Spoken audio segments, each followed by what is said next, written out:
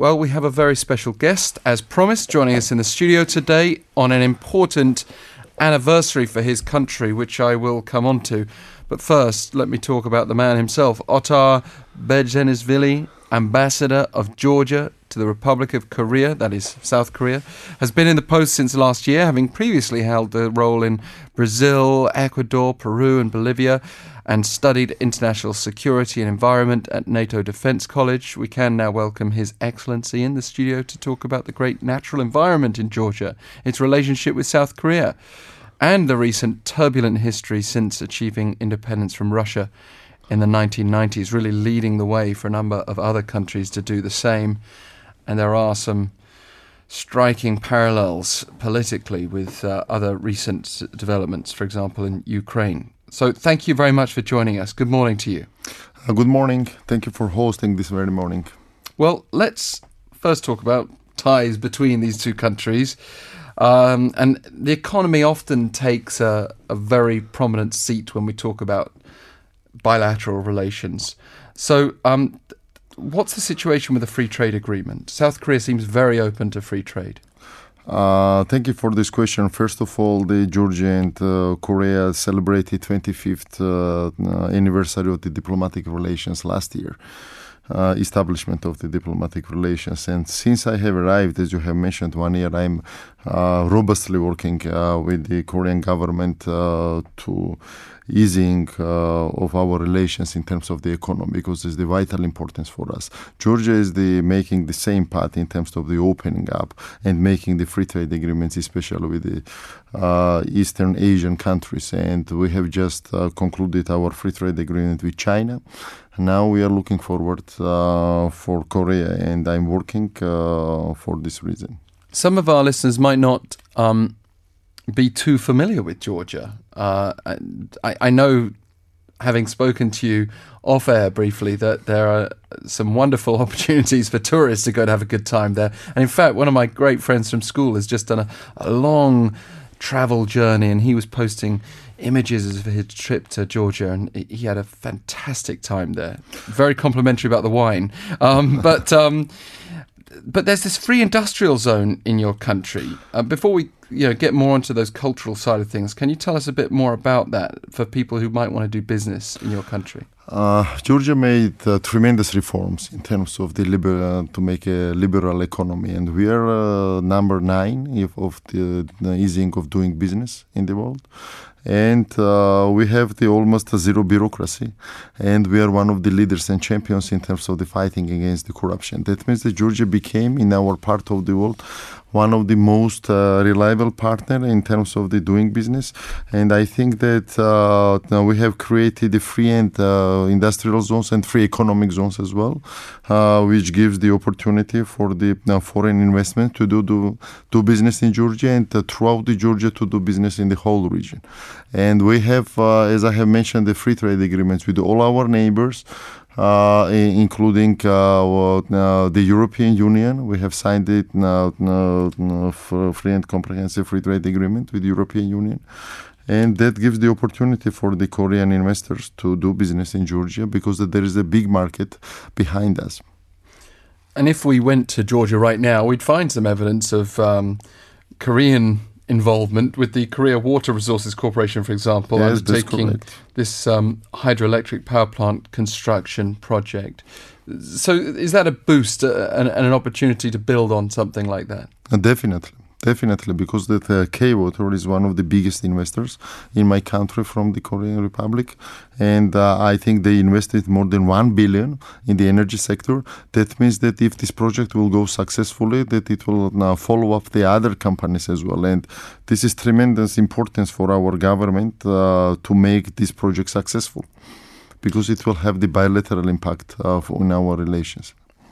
Well, I'm sure there are plenty of opportunities there for people to check out if they are interested. But we may also have heard about Georgia for the wrong reasons in the recent past, conflict. And that is what brings us to today's important anniversary. It has been 10 years since the Russo-Georgian War broke out, when Russian troops crossed the border in advance to the South Ossetian conflict zone. And, well, that was August 7th, 2008, Yep. just to be clear. Obviously, we can't do this issue full justice in the time that we have available today, but can you tell us how this conflict has continued to leave a legacy 10 years on?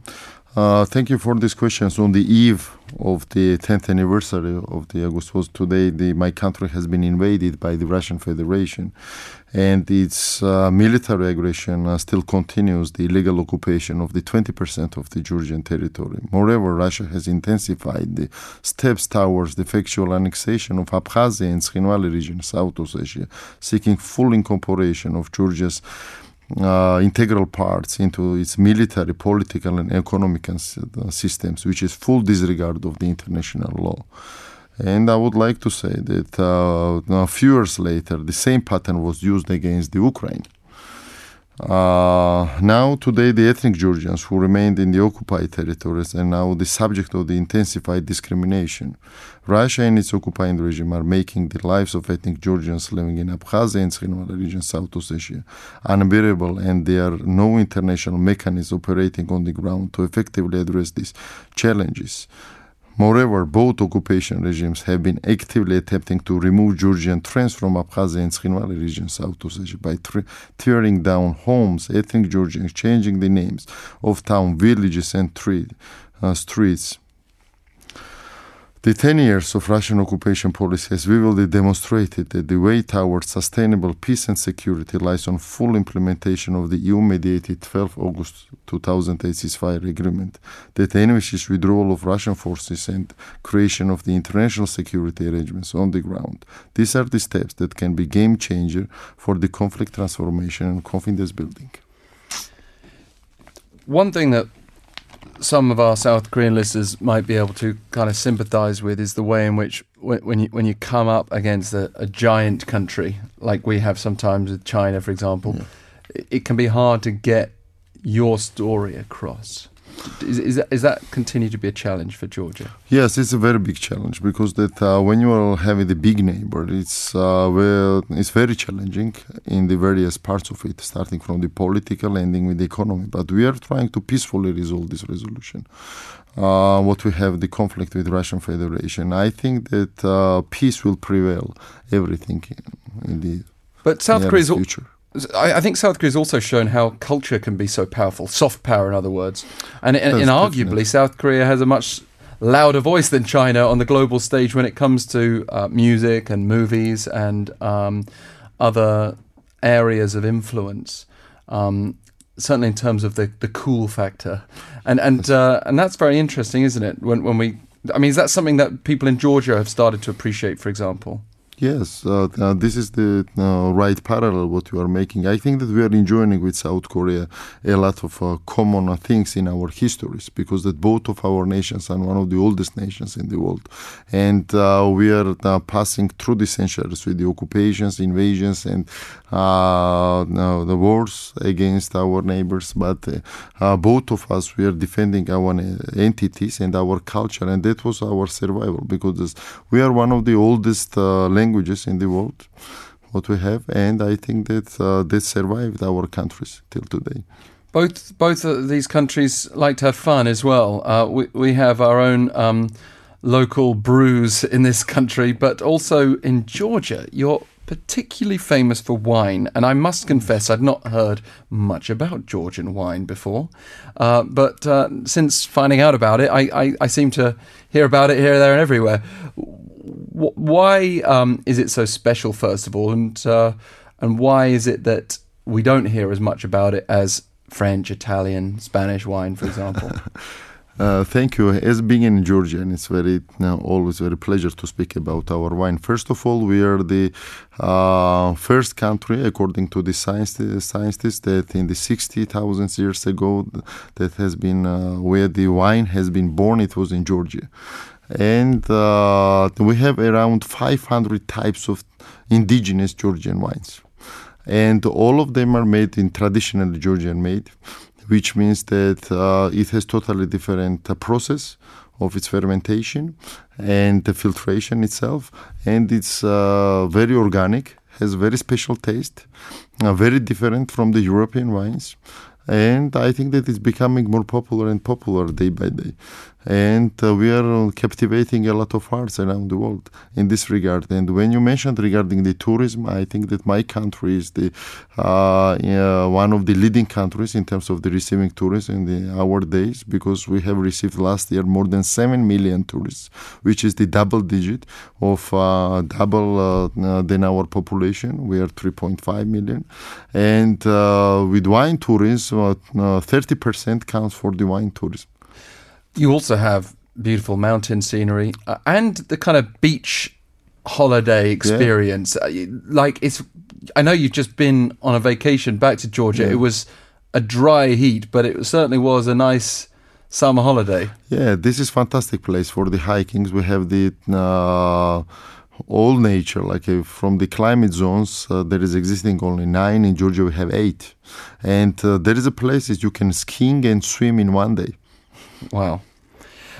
But it's obviously a big draw, because even with all the problems with Russia over the last few years, you continue to draw in millions of Russian visitors. Yeah, that's correct. Because when it comes to the people-to-people contacts and when it comes to the culture and tourism, there is no problem between us. And I think that a lot of Russian tourists are coming to Georgia and enjoying their stay there.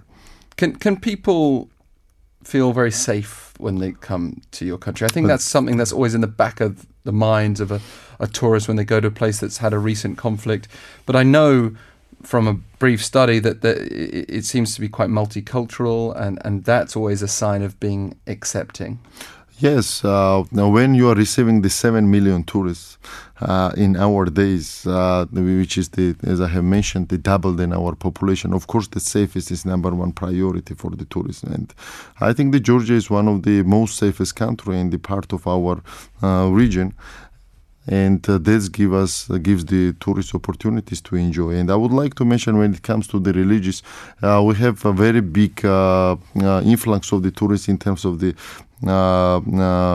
religious tourists, because that Georgia is the most tolerant, I could say, the religious freedom country.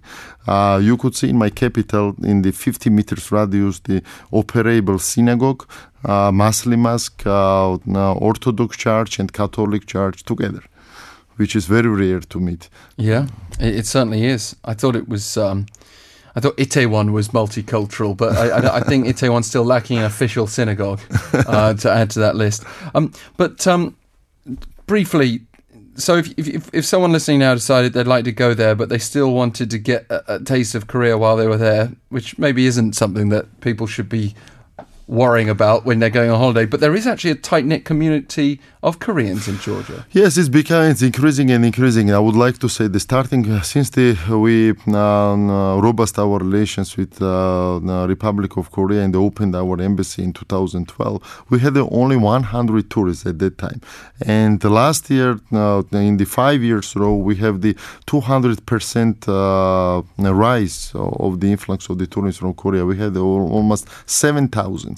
And this year, I would like to say that we have organized the 5 charter flights from Incheon to Tbilisi, in my capital, which brought another wave of the Korean tourists there. And I think that Koreans feeling very safe, and my country is very similar to Korea itself with its landscape, and plus the Koreans enjoying with the Georgian hospitality. Well, it's been great hearing more about a country that's not mentioned on a daily basis on our show, and it's also been a pleasure to have you in the studio, Your Excellency.